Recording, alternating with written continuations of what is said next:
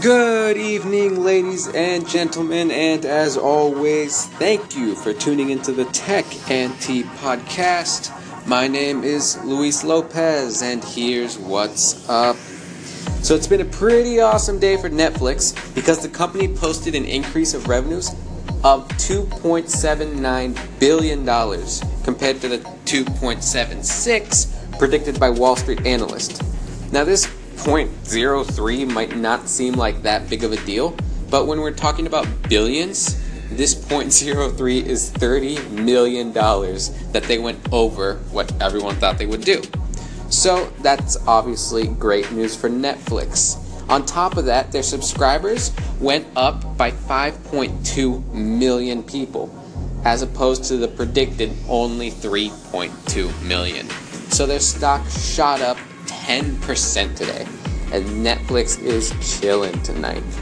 Get it? Netflix chill. Netflix and chill. I cracked myself up. Anyway, Apple has revealed some new emojis that they're going to roll out. They include a zebra, a T-Rex, zombies, and even a vomiting emoji. So that will be quite relevant to a lot of listeners out there, I'm sure.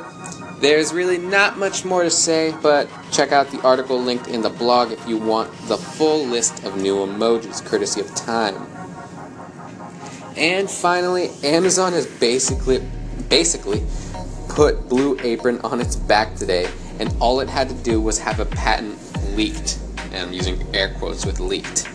The company has trademarked, quote, "We do the prep, you be the chef," implying a Blue Apron-esque system where customers get ingredients to make their own meals.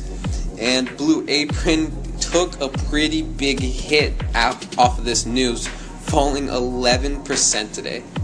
So it's big bad Amazon at it again, ruining lives of smaller companies. But hey, if it's awesome through Amazon and it's better than Blue Apron, that's what we pay for, right? Hashtag capitalism. Okay, that's pretty much all I got, guys. So I will see you all tomorrow. As always, check out the blog at techandtea.blog. Follow our Instagram, our Twitter, all of that good stuff. That's it. Later.